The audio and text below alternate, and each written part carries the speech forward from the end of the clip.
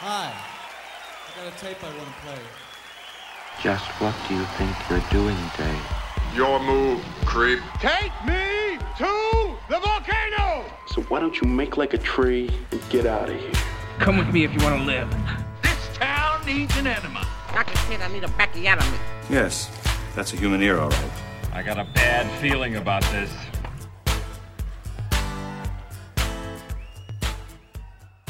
So it's come to this. We're back, and things are still crazy. And Things are still bad. Things are bad still, and we have to continue our theme of cops and how bad they are, and how everything's worse and too believable. And this is a movie podcast. This also. is a movie podcast. I'm Charlie. I'm Eric, and we're just no other theme feels appropriate or as relevant right now. As much as I would love to do some summer camp murders. Oh yeah, like that sounds pretty good right now. But there's other stuff to talk about, and tonight we have kind of a special one, a little treat, because it's a documentary on the typical life of every cop. It's an inside view into your average Joe cop on the streets. Just like your basic cop. We're talking about 1992's Bad Lieutenant. The median of cops. This is the line. This is the could be worse lieutenant. Yeah. Not great. Not great, but Not this great, is a pretty Lieutenant. accurate representation of every cop. I hope not, man. I hope not. This is a bad dude. Harvey Keitel is our bad lieutenant. Yeah, And, I think this is probably the first Harvey Keitel movie we've had pop up. Maybe he made a brief appearance in The Irishman. We might have mentioned him. Possible. Okay. Unconfirmed. But starring Keitel, this is absolutely. big. I mean, this is you don't get more of a starring role. He is the Bad Lieutenant. And this is infamous for him as far as Sure. a spot on his career. It's a high mark, high water mark. But, Yeah, well- but one of those kind of like, just you can't believe he went and did it. This is the kind of stuff that people, think Joaquin Phoenix is doing today. This kind of taking your bit of clout from one year and then doing a passion project kind of thing the next. And Harvey Keitel was a, famous regional actor. Definitely had been a leading man and was a well-respected actor, but it's not like he was a mainstream star. Sure. He was a New York actor. Supporting stuff in Scorsese movies. Acclaimed, but, Always New York stuff. Yeah. For sure. And the year before this, he gets an actual Oscar nomination for Bugsy. The Warren Beatty. Really? Vegas one. Yeah. Oh. He got a supporting actor nomination. So I don't know if I know that movie. it's a cool one. Yeah, Bugsy Siegel. Okay. The Vegas expansion. But it's told a little more glitzy than Casino. Gotcha. That's for the future Bugsy episode, 53. You've got my curiosity piqued. So yeah, Keitel's this long-time respected, regional actor, big movies, but regional, who gets his Oscar nomination, which some consider even just that's a career achievement. Oh, that's big. That's on the map. Yeah. Just the nomination. Are you kidding me? Yeah. Big time. Even, Chloe Sevigny, boom, Oscar nomination. Take it to the bank. So it's just That they put that on the credits. Oscar nominated. it's Featuring a cool thing for the Oscar actors. nominated. That's a thing that I'm still into. A bit of tip of the cap. Yeah. And so Harvey Keitel takes that and then he immediately puts money into Reservoir Dogs and then puts himself into this. That's his next two projects after getting the Oscar nomination. Pretty boss, if you ask me. Yeah. That's a 1-2 punch. Oh, man. It's all time. This movie is tough. Bad Lieutenant is hard. Yeah. See, we've had a spate of bad moms and bad teachers, so I was really expecting You thought this was comedy. This was like Bad Santa. Yeah. Yeah, I was like, sure. I love Billy Bob. Oh, Yeah. Harvey Keitel? Okay, I can do that. I could see Keitel. I could see him doing something funny. All right. Yeah. I'll give this a shot. And I guess I had the wrong impression. No, So that's not true, right? This is not me that's correct. when I saw Dreamgirls and was like, I had no idea this was a musical. And No, now yeah, I'm right. stepped in it. No, I'd always actually I've never seen this movie. You've never seen it until and today. I'm fascinated, so I We wa- want to hear more about that. We just watched it, but when I said infamous, that's how I think of it because Sure. it's always been a movie I've heard so much about because of all the shocking bad stuff that we may or may not really get into the details. Maybe not but the deep of it. there's some intense lines crossed kind of scenes here where he, as a cop, really. I wanted to be sympathetic to this guy throughout, but then he just really crossed lines where it's like, no, you're a lost soul, man. You're out there. This is so tough. I'd always heard about the movie, but had never got the guts, maybe even to sit down. Well, this and movie, like you watch said, it. you said the phrase "crosses the line." Depending on when someone would see this movie in their movie watching life, this movie can have a lot of firsts on the screen. Yeah, Stuff like intravenous drug usage just out in full display, non-actors pushed to the hilt, and long drawn out actors studio kind of performances. A lot of method kind of stuff. real time. Yeah, Activity. a lot of real-time acting. Yeah, And just the controversy that this movie created while being a small thing. mm-hmm. It was that movie that I heard about when I was, 11, 12, just because we would get the Sunday Chronicle, the paper with the big entertainment section. Sure. I remember seeing this was the first time I saw the NC-17. I had no idea what it was. Right. Never knew that was a thing. Now that is a first right there. That's a first. That's Yeah. big. Yeah, that is a first for this podcast, and probably for a lot of people, this would have been the first NC-17 rated movie that they would have seen or even known about. I didn't know that was a thing. I had to ask what it was. Right. Ask What my is the dad. what does the NC What does this mean? even mean? It looked like an error. yeah. Right. And so that's gibberish like first. here. But you look at the rest of this movie, and with the hard drug use, male nudity, that was not as in vogue during this era. Keitel's a pioneer in the male nudity. Well, he brought it department. back. It got more common in the late '60s, early '70s kind of thing. Sure. He brought it back. Keitel brought the dick back, and like a lot. Like he did that a lot. like Like it became a thing. Like he got used to it, Right. and then was like, "I'm making this my thing." Like Arnold saying, "I'll be back." Yeah. But it's showing your dick on screen instead. I mean, I guess we can use that in the Running Man, but yeah, I mean, there's nothing. Yeah, I'll be back. Okay, it'd be like Arnold being like, "Also, my dick." I have to be full frontal. At least 30 seconds on the screen. Wow, we weren't going there, but yeah, He's a draw, though. so that's you know? Keitel. Yeah, that's what people want to see Yeah. when they watch the Keitel. But this movie, I'm an idiot. Let me tell you. So the movies we were gonna do a couple episodes ago, before we got, differently inspired, differently interested, Yeah. were gonna be a couple Safdie brothers movies, including Uncut Gems. So we'll get to that eventually. Yeah, we were going to do that in good time. Yeah. Both on the Prime. So those I will think. come. Those will come soon. But I was sitting up there saying, man, I don't think I could do Uncut Gems right now, just because I was so anxious through that whole movie, and I'm not really trying to trick myself into being anxious right now. I don't need it. Right. So then I go and suggest Bad Lieutenant, which is like the darker version of Uncut Gems.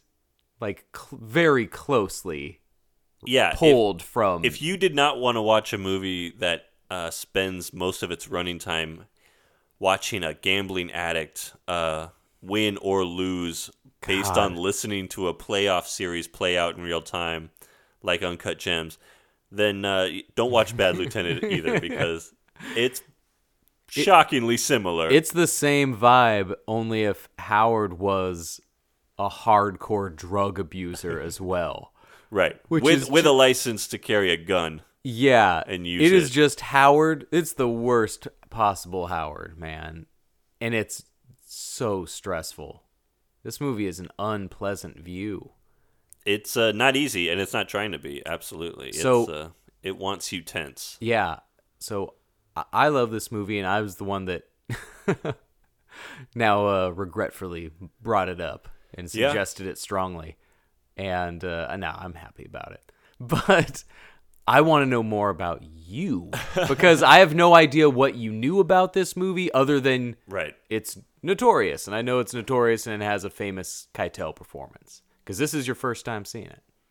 I knew it was I knew it was going to be bad. It was going to start out bad and then get worse. Like, you I were knew saying there was earlier that. today, you were kind of feeling just like, I'm kind of dreading. There was a little dread. Bit. Yeah. Because I had heard about the scene with the two girls that he pulls over. Oh, yeah. And which gets harder every But time. you can hear about something and then actually watch the scene play out, and it's a very different thing. But yeah, knowing that he was a hardcore drug user and, other than that, I didn't really know that there was a case that he was actually following. Right. There's a parallel plot that's weaving through there. And I did not know that he had this gambling thing going on. Yeah.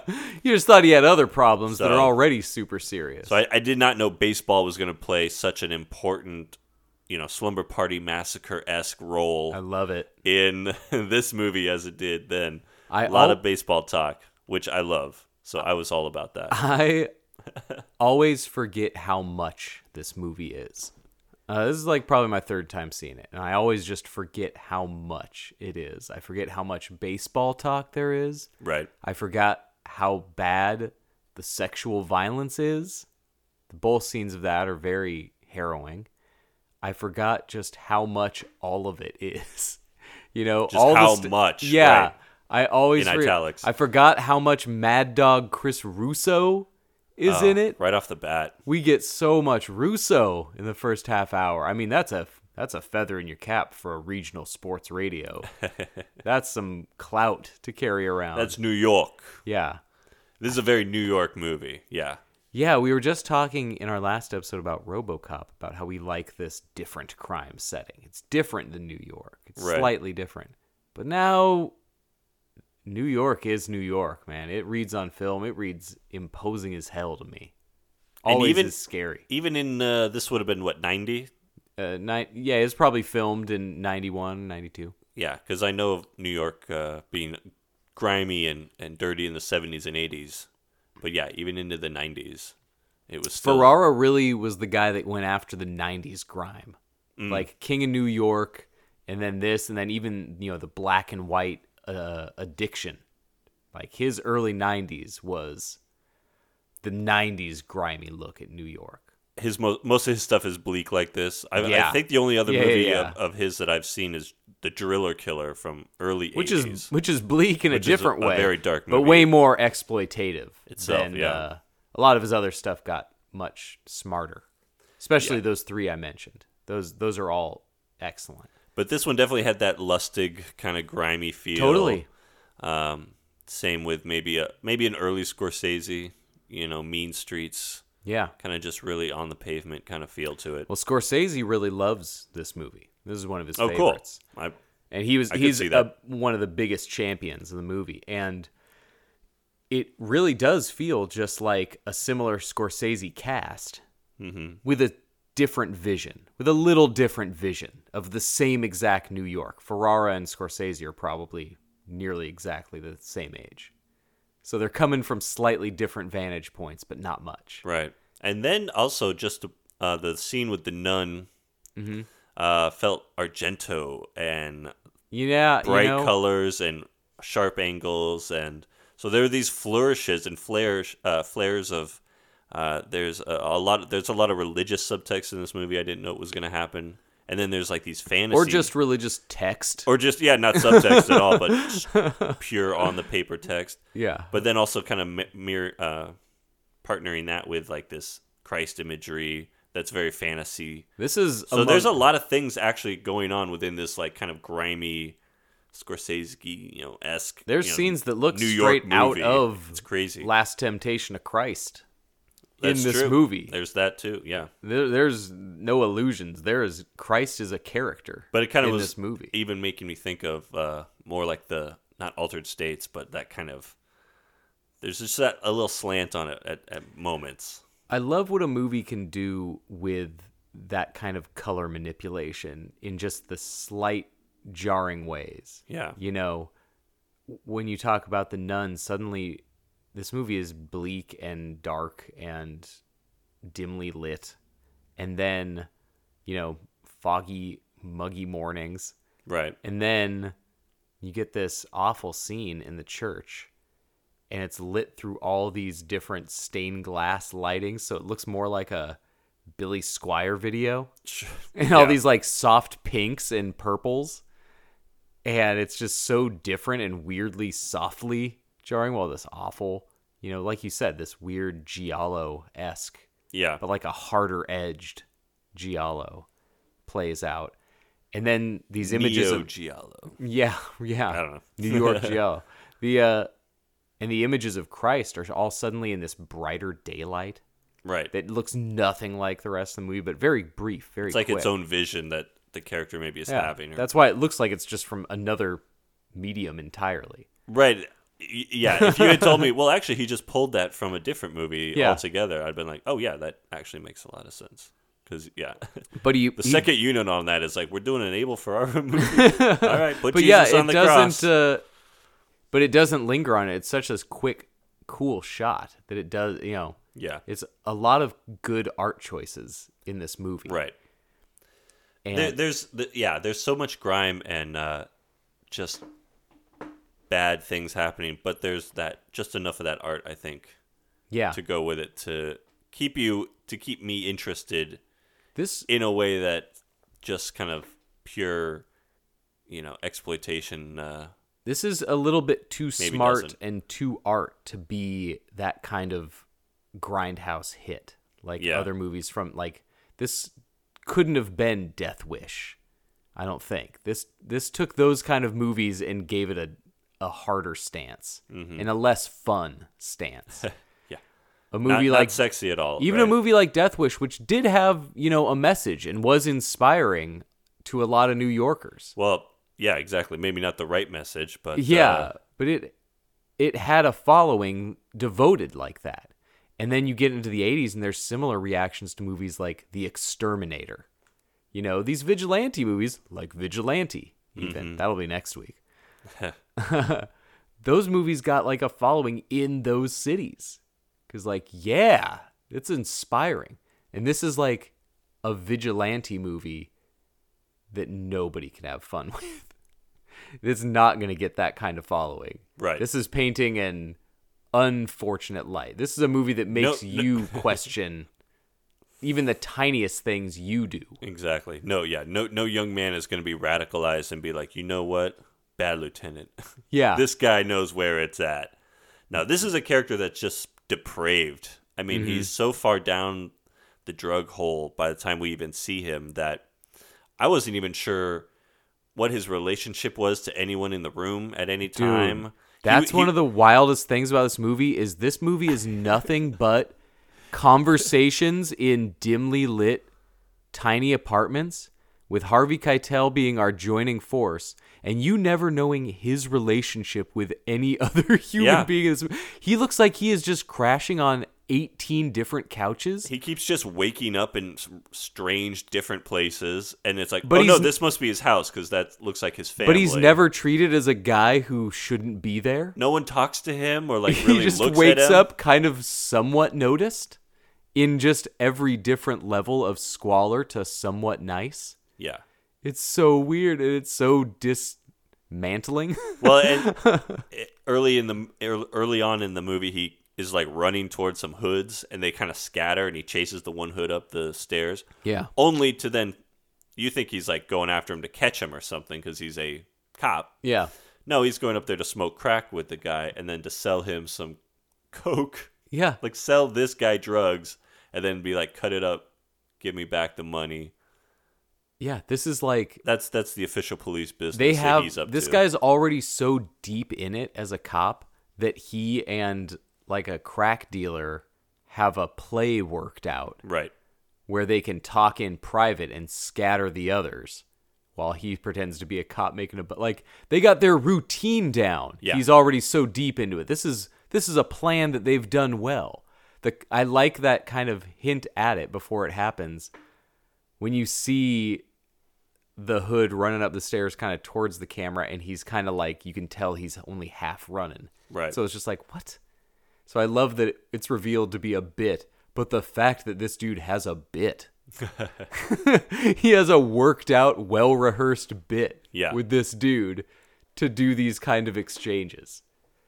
That is deep. We start deep in this movie. And then just to like kind of follow that dude real quick, there's a scene later where he goes to get the money that the guy owes him. Yeah. And that guy is like, oh, he comes to his house, and that guy's the nicest person to him. Oh, yeah. The entire movie. He's like, come in, make yourself at home, sit down. He's sitting next to the guy's mom. Yeah. And the mom's friendly and not like uncomfortable with him. Right. Well, at first, eventually. Yeah. At first, I couldn't tell because he's sitting there just tweaking out of his mind because he's just done some crystal meth or something probably. So that's, Harvey Keitel does every drug in this movie. Every drug. It's Hunter man. S. Thompson to the extreme. This kind guy of stuff. is in it. So then even that with that lady, like you didn't know, and then she gives her a kiss. Yeah, so it's well, like they're obviously like It's just like so one bizarre. Way big different aesthetic in between Uncut Gems and this is 80% of the people in Uncut Gems fucking hate Howard. Yeah, the people that like Howard are sick of this Howard shit. for life. Everybody else is so tired of Howard, even within minutes of meeting him. Right. People just tolerate him, and he's just riding that line. Whereas, at worst, people in Bad Lieutenant seem kind of indifferent to Harvey Keitel. He otherwise seems, not unrespected. At least with the drug dealers. Yeah, well, I think a lot with of the drug dealers, with a lot of the other cops, yeah, are into him. Yeah, and even his family, while it doesn't look like a great situation, his kids like him. Mm-hmm. His boys, even though he's hard with them, they respect him and they like him. So with Howard, everybody hated Howard. That's true. Except old Julia, the queen. So everybody else, though, anti-Howard. This one, Harvey Keitel, is at the worst we've ever seen a human. And people are like, well, he has his things. Strange. It almost makes it even worse. It does. Because you almost wonder, like, how did he get so far down this whole self-destruction? What led him there? Yeah. Because he is just it's almost like, it made me think a lot of Nicolas Cage in Leaving Las Vegas, where he just wants to kill himself with alcohol. And this seemed like Keitel was going for it, man. Dude, this is crazy. He couldn't go 5 minutes without something going up the nose or drinking the vodka in the church. This is one of those... Like, take a nap, dude. One of those kind of movies, like, where you hear about the actor just, like, not able to act for a year afterwards, and it's like, yeah, I get it. I could see it. Like Isabelle Adjani in, The Possession. And you watch this, like, just screaming, emotional, chaotic performance, or stuff like in The Brood that we talked about. Those deep Oliver Reed, like these intense, powerful, crazy performances. Right. And this Keitel performance is like, how do you just like, what do you do the day after this movie stops shooting?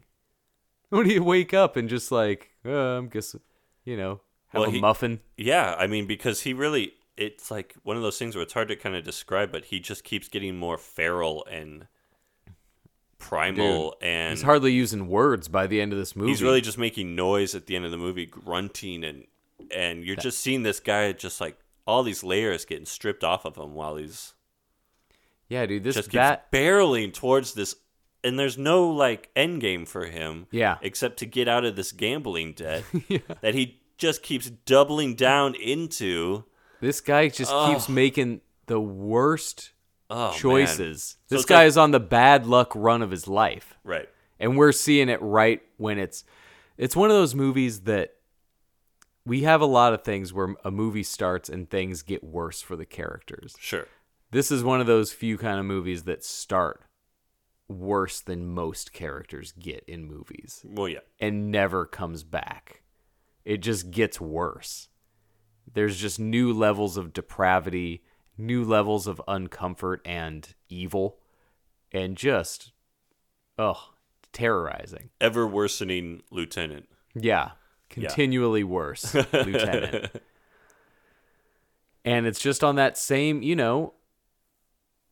that gambler fallacy is so stressful to me. Mm-hmm. These people that get so deep into it that all they're focused on is, well, I'm due. The next one's got to pay off. The next one's it's always going to be the next one. It's always going to be the next one. Well, this whole movie is him just watching his 3-0 lead in the playoffs dwindle down to a 3-3 tie, and him continually betting on the wrong one. Yeah, so he's losing games, but it's always a lock. It's always Darryl Strawberry coming out in the next big game. He's even trying to play both sides, and then all the advice he's given out to trick people, they're the ones winning, and he's the one blowing it, and then just taking all the worst instincts while trying to game and double dip.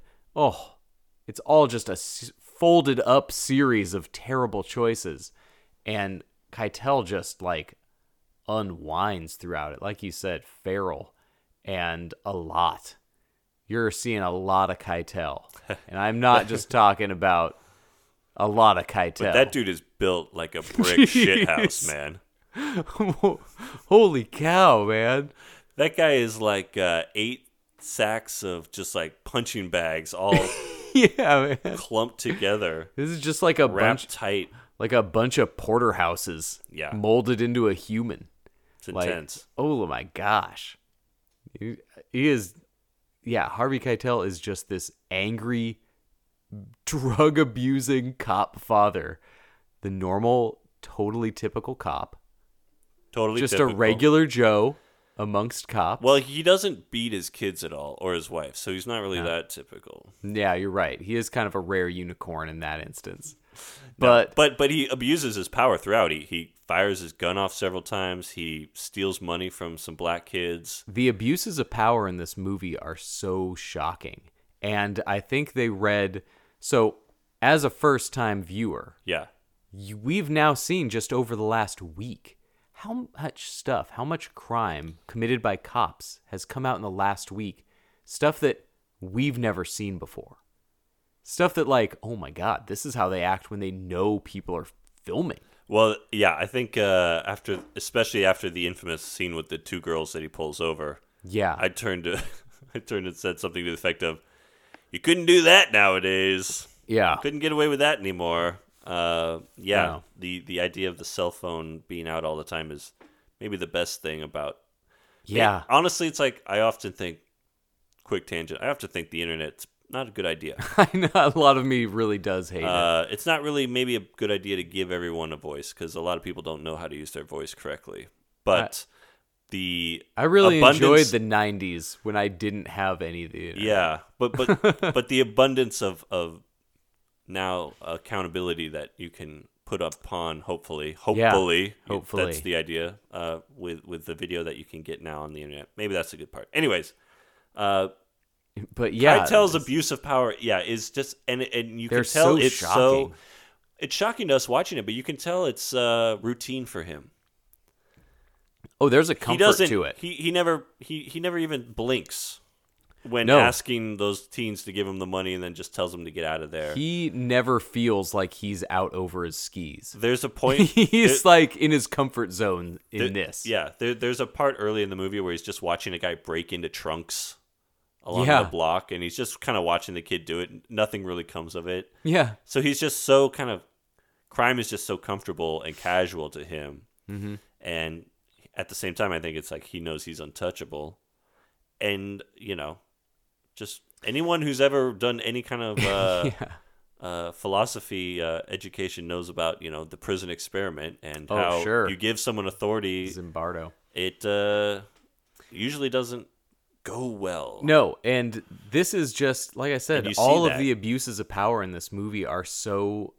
And it's not like they're even purposely designed to just get worse and worse, but they just go directions that you just can't imagine them going. All of these are just different nightmare scenarios, the scariest kind of scenarios.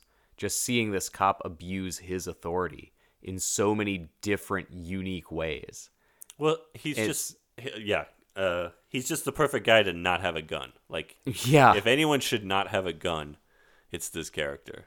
Yeah, and some of these actions and some of his mannerisms you wouldn't have to twist this movie too much to make it seem like satire. Yeah. It sucks that it feels so real, but this isn't that far from something like Falling Down. Right. Or this isn't too far from like a Lewis Black kind of character. When he shoots the car radio. Yeah, he shoots his car radio out when when somebody strikes out. That's That's like an old Simpsons joke, right? Right. Yeah. And so you wouldn't have to go that far. Chief Wiggum. But there's nothing funny about this movie. There's nothing. Yeah, could have used a few more laughs. Oh man, this is definitely could have had maybe a moment of levity somewhere in there. We hit some depths. I was genuinely shaken by the sexual assault scenes. These felt especially rough. And I am a guy who's watched more canon film movies than most people. Right. And those guys threw in rough sexual assault stuff. But something about this, the artistry behind the scene with the nun, all of it was just very hard. And then the scene where he pulls over the two girls is one of the longest scenes in film. I am convinced that is like a 30-minute scene. I'm not going to check any real time stamps. I don't need to hear that's only 6 minutes. But that's the scene that kind of, for me, that's the one where you lose the sympathy for the humanity for the character. This guy's gone. This guy is he is depraved. Yeah. And he's a monster. Again, that's like with the drug dealing and stuff. This is not the first time he's done that and abused his power in that way. Yeah, no part of him is acting like, well, I could try this for the first time. Exactly. Like, he knows the angles to work. He knows these routines. He has these scripts down pat. Right. He knows these things to say so well that he can do them while on a cocktail of several different drugs at all times. You never get a sense in this movie of where he is. You don't know where his home base is. You don't know the people he knows. You don't know his relationships to most people in this movie. You don't know where these couches are. You don't know what time of day it is. Yeah. A lot of the time. It just goes day to night. Half the buildings he's in are boarded up windows or curtains out. So you don't know if it is midnight or 7 a.m. Right. Like, there are a few timestamps in this movie. And you know the games are played between a set couple of hours. That's it. Every other time, there's a lot of day or night. But even like, there's a scene where he wakes up at presumably his house, turns on the game, and it's going. And it's like, was the game playing at breakfast time, or is that 3 p.m. that he finally woke up from his bender? I also now got to say, on a lighter note, you'd mentioned earlier, I love how much baseball we got in this movie. Man. And what I love even more, because I'm the dork that's sitting there afterwards going like, I don't remember Darryl Strawberry playing in a playoff series as a Dodger. Like, he played in a lot as a Yankee, and he had the famous ones in the Mets. But I'm like, I don't remember him as a Dodger in the playoffs. And then you looked at it and you're like, oh yeah, they invented a whole 7-game playoff series. It's a fake playoffs. Fakes playoffs. But we get so much baseball talk. I'm into it. This is more baseball talk than Slumber Party Massacre. Oh yeah, for sure. That was just them trying to figure out if Ron. Well, they Say knew Ron Say hit a home run. Okay. Well, I obviously know Ron Say's Say got hit a the home run. Yeah. But this is all about. Man, I love how much Darryl Strawberry we got. It's all about Darryl Strawberry. It's crazy. I actually just interviewed this lady like a week ago who drew a portrait of Darryl Strawberry, had this whole story about it. So I've got a lot of Darryl Strawberry going on in my life right now. What a weird thing to come up in 2020. It was crazy. Yeah, it was like I asked her about her paintings that she'd done because she did these portraits. And then she's like, I did this one series where we all did baseball cards. And Then it went around the country, and Daryl signed it, and blah, blah, blah. Whoa. So I've gotten my fill of strawberries this week. I got to say, I said this earlier, my sister's favorite baseball player was Darryl Strawberry.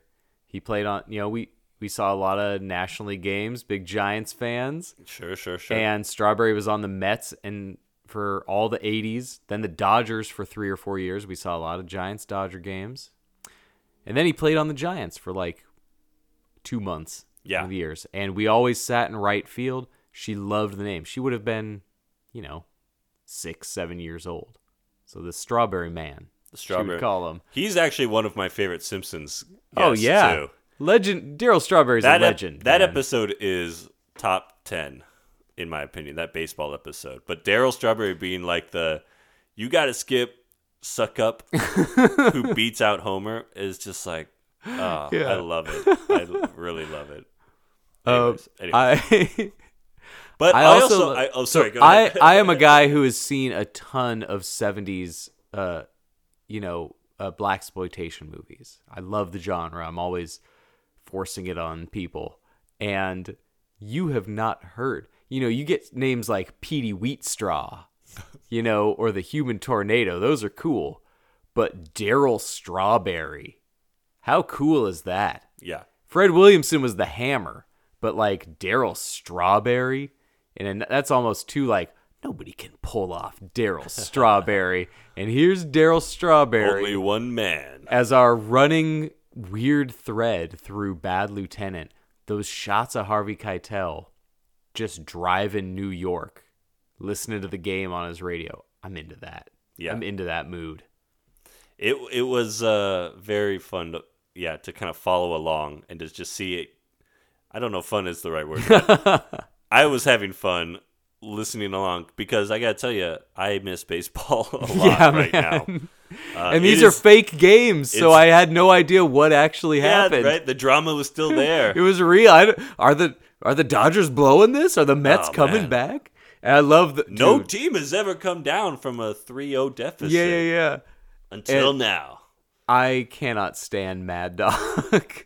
As a baseball personality, I'm not in Mad Dog. Yeah. But I genuinely love him in this movie. I love what he adds. I love that Eric Bogosian talk radio kind of presence coming through a lot of these scenes. Well, it sets the tone, and this whole movie is people arguing and bitching with each other or doing heroin. So yeah, Mad Dog kind of starting the whole movie and having that running commentary that's always just combative and I love Harvey Keitel has so many great looks.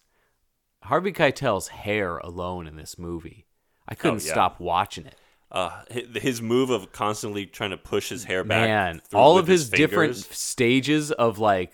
Totally. It was totally cool. Anyway, he can nail slicked back hair. He can nail the part. He can nail the shaggy down to the sides. And we saw every manner of messed up Harvey Keitel hair. And every scene was a godsend. My personal favorite was the just sweaty... Yeah, with the one curl, kind of Superman coming down. The Superman sweat spit girl. But it's just glistening sweat all over him because he's just so fucking high. Yeah, because his temperature can never quite match up to what the actual temp is. Oh my gosh. Man. All of the drug use scenes in this movie, we just kept getting deeper in. We haven't even mentioned Zoe Lund, who is one of those 90s actresses who was famous. Not even an actress. She was just on the scene. One of those people that were just famous for using heroin. Just being at the clubs. Yeah, when you can be just a noted heroin user. She'd be a good Instagram influencer today. Right. Kind of thing. Yeah. It was, she was in Abel Ferrara's first, you saw Driller Killer, but Miss 45 came after that. That was his more Death Wish regional hit. That was his Maniac, a movie that exceeded box office in specific markets. Gotcha. And she was Miss 45. She was the vengeful raped nun. Another theme a decade later. Jeez, Abe. So she co-wrote this movie, supposedly. Okay. There's debate about that. And she's also in 2 really great scenes that feel a lot more... I mentioned Actors Studio earlier. It really had that method feel that cinema verite European feel with her scenes, more improvised. When I said real time, those were the scenes I was thinking of. Yeah. Because you watch him in real time, like doing the heroin. needle scene is wild. Takes a long time. You remember just 2 years later how controversial the Pulp Fiction heroin scene was, which is like, it was big, you know, the blood rushing in and John Travolta, you know, people were fainting in the theater. Dude, how long was this needle just jabbered into inner elbows?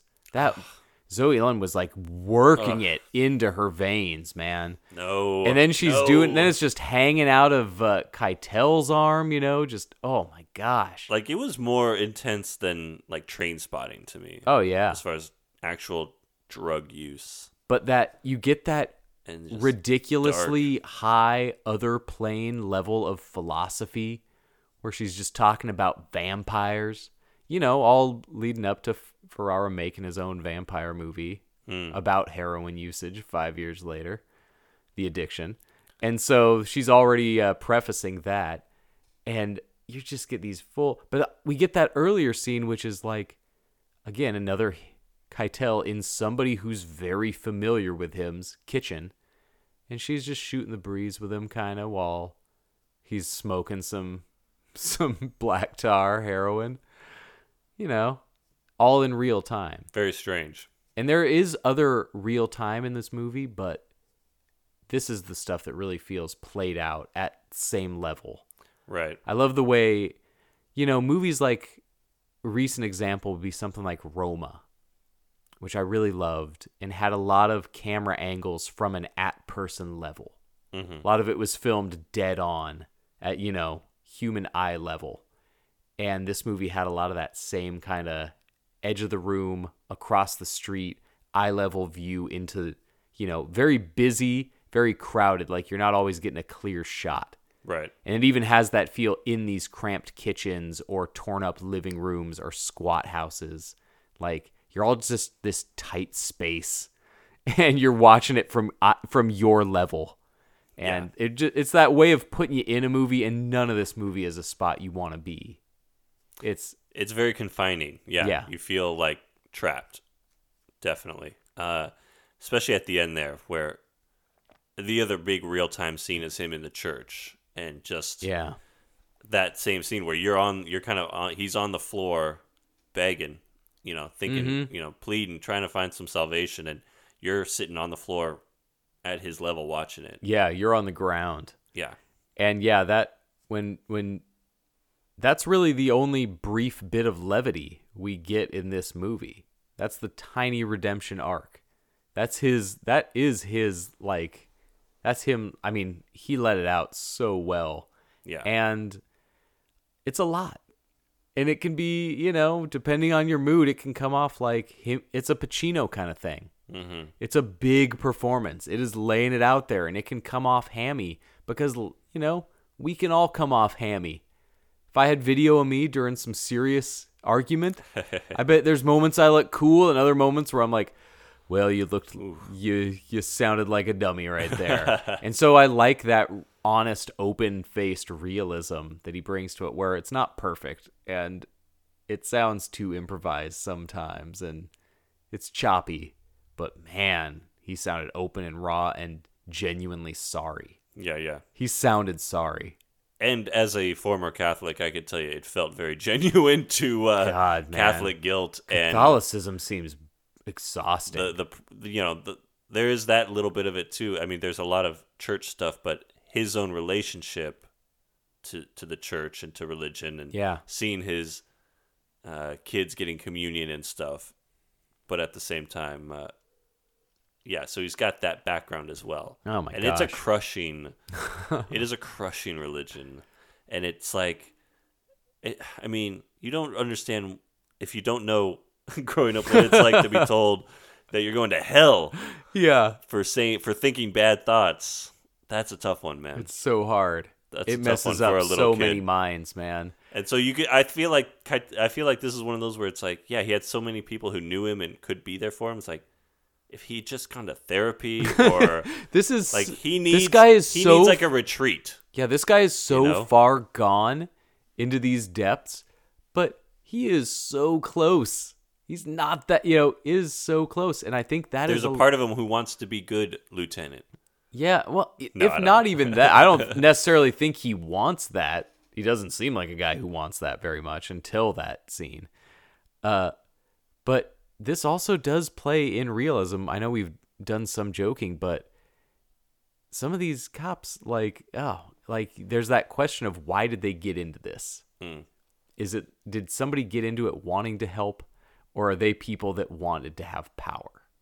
Did he do this because he wanted a gateway to this life, or did he wind up going into this life? Right. Too many of them have to ask that. Maybe not to this level, but too many of them. Did they start out wanting to do this, or did they just want an excuse to push people around and live on that kind of edge? Whatever it might be. I don't get it. And this feels like, as much as we joked about it being a documentary, like that kind of power can corrupt. Even that smaller amount of power over smaller people, that can tempt and corrupt quick. And this movie is nothing but 2 hours of that corruption. And it hits me so hard. I don't know why I keep putting myself through this. I don't know why I forced it upon you, first-time viewer.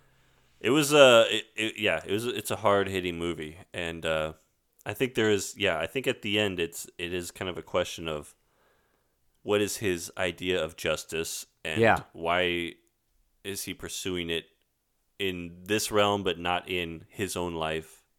Yeah. He's been very unjust to people. It's really tough. So it's kind of like, how can you seek justice for this other person when you yourself are not practicing what you preach? Or it's really tough to make a movie about a character who you can't totally define his code. Sure, yeah. Definitely. You don't really know all of his motivations. You know a lot of his life is geared up towards his gambling. But he seems to have other revenue streams or people that know him well enough to supply him with drugs. So he has some pots on the fire. But it's so tough to make a character that you want to watch for this long without really predicting his moral codes. You don't totally know why he does all what he does. So many of these movies work because they establish a line that their character won't cross. Charles Bronson in Death Wish wasn't just killing anybody he came across. Right. He had specific rules in mind. Even a gritty, gross movie like The Exterminator, the guy had specific reasons to go after the bad people that he went after. Mm-hmm. This guy, you don't really know. He does seem to have a lot of allegiances, but also you feel like he could turn on literally any person at any time. This guy operates on no discernible specific kind of code. Right. And that's scary and intense because you don't know the depths, and he doesn't know the depths. He has to be stopped, and he doesn't realize he's this monster. The movie has such great color. It's dim, I mean by color, so much local, authentic feel. Right. You get a lot of great New York actors. Like, we get a few good Victor Argo scenes, who's another Abel Ferrara guy, another New York guy. And he's another guy on the force who almost seems like Keitel's buddy. He's the one who has his back. And you could see him having a similar life of his own. Yeah. Yeah, these people seem like there's a lot of looks in the faces of some of these other cops that they recognize something. Right. They recognize not only a behavior, but it's familiar. There's an understanding. And those few scenes are also just always kind of scary, those kind of boys club, different world environments. Yeah, I was going to say, for him being such a bad lieutenant, he seems to have his job still. He doesn't seem like a guy who's like, you need to get your act together. There's no way that he's never had a complaint filed against him, the way he does things, Yeah. And even when he gets into it a bit with other with his coworkers in the few scenes we have of it, it's just part of like a, hey, there's going to be some scraps. Yeah. We're going to get in. We're not going to see eye to eye on everything. All right. But nobody's disrespecting or thinking he's doing a lesser job. That's scary. And the way it felt not exaggerated while watching it was scary. Yeah. But I respect this movie, and it's one of the. I love Abel Ferrara, and there's a lot of his work that is questionable, but I think his peaks, the 3 movies that I mentioned, and something like Body Snatchers, in '93, I think his peaks speak for themselves, and he has his critics, but I liked the rawness that I got out of this for its warts and all. I'm into this, and it feels, again, I hate to say this about. This is why we did it. It feels too relevant to something that can be happening right now. We see a lot of these agitated, boiling over policemen, and we're seeing it more and more. So this felt too real. Again, it felt so exaggerated in '92, and now it feels like, geez, nothing is exploitative about this. This could be a guy. Whew, it hits me hard. It's a movie that sits with me. Pulls no punches. Yeah. No, this is a 10-round heavyweight match, this movie. No doubt about it. You even get a shot at Evander Holyfield on a banner in front of Trump Plaza. Ad. Well, it wasn't in Atlantis. It was a big old banner ad on the way down to the subway. But yeah. Can't get away from it. And yeah. Oh, well. But it's a great film. It's Ferrara's best. I don't think that's and I'm a big fan of the guy. If you're like me and you were scared to watch it, no better time than now. That fear's somewhat justifiable, but this is a powerful movie and it does not have an empty message. There you go. This is not exploitative in a way that this is not a revenge psycho bloody thriller. Right. This movie does have a message whether you agree with that or not.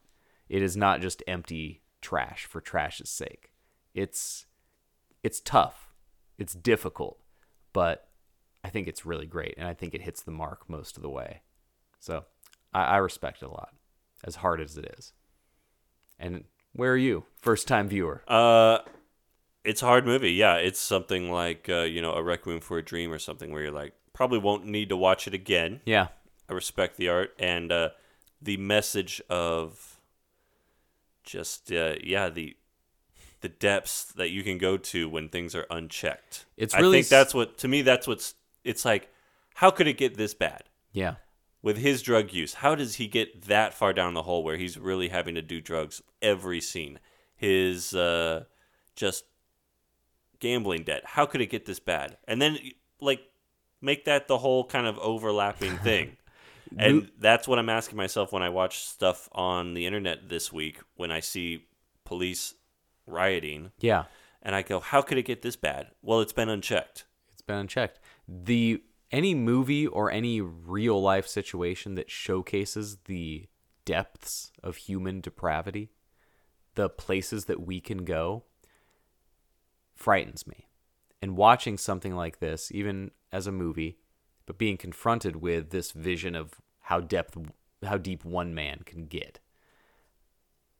Watching it, that we're closer to something in that guy's position than we are to set for life millionaire who doesn't really need the political climate to be in his favor. The people that would like to have financial benefits but from their politicians, but they got enough to survive either way.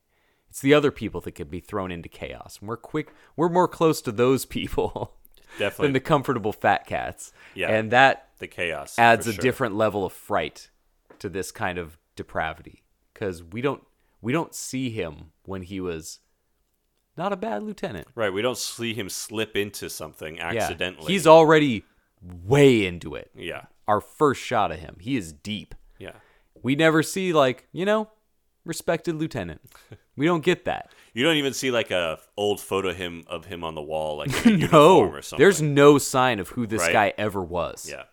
He's, for all we know, there's no evidence this dude existed for the previous 45 years of his life, other than his 30 children. Who range in age from 32 to a baby. He has a baby literal and like a 47-year-old. Like, I don't know. Everybody in this movie could be one of his children.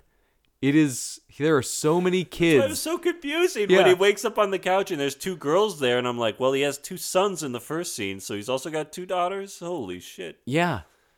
And Aunt, Janie or whatever it was. Oh my gosh, yeah, that's the only actual relative name, like title we get. Everybody else is just a person sitting kind of too close on a couch. Good grief. God. But I love it. It's so good. I think it's such a powerful movie. I'm glad you got to see it. Yeah. I think it's a kind of movie that hits harder in a time like this. And I think anytime your life can benefit from a movie like in its place in time, I think is a perfect time to see it. So I think this movie will hit you bigger right now. If nothing else, it teaches you never bet on the Dodgers. Yeah. What a bunch of clowns. Bunch of bums. I'm Charlie. I'm Eric. It came to this. Thank you for listening. Thank you. Thank you, Eric, for showing me this movie. I really enjoyed this episode. Yeah. So This was tough, but I'm glad we did it. I'm glad we did it. Yeah. I enjoyed the discussion. So hope you guys liked it. And thank you. Good night.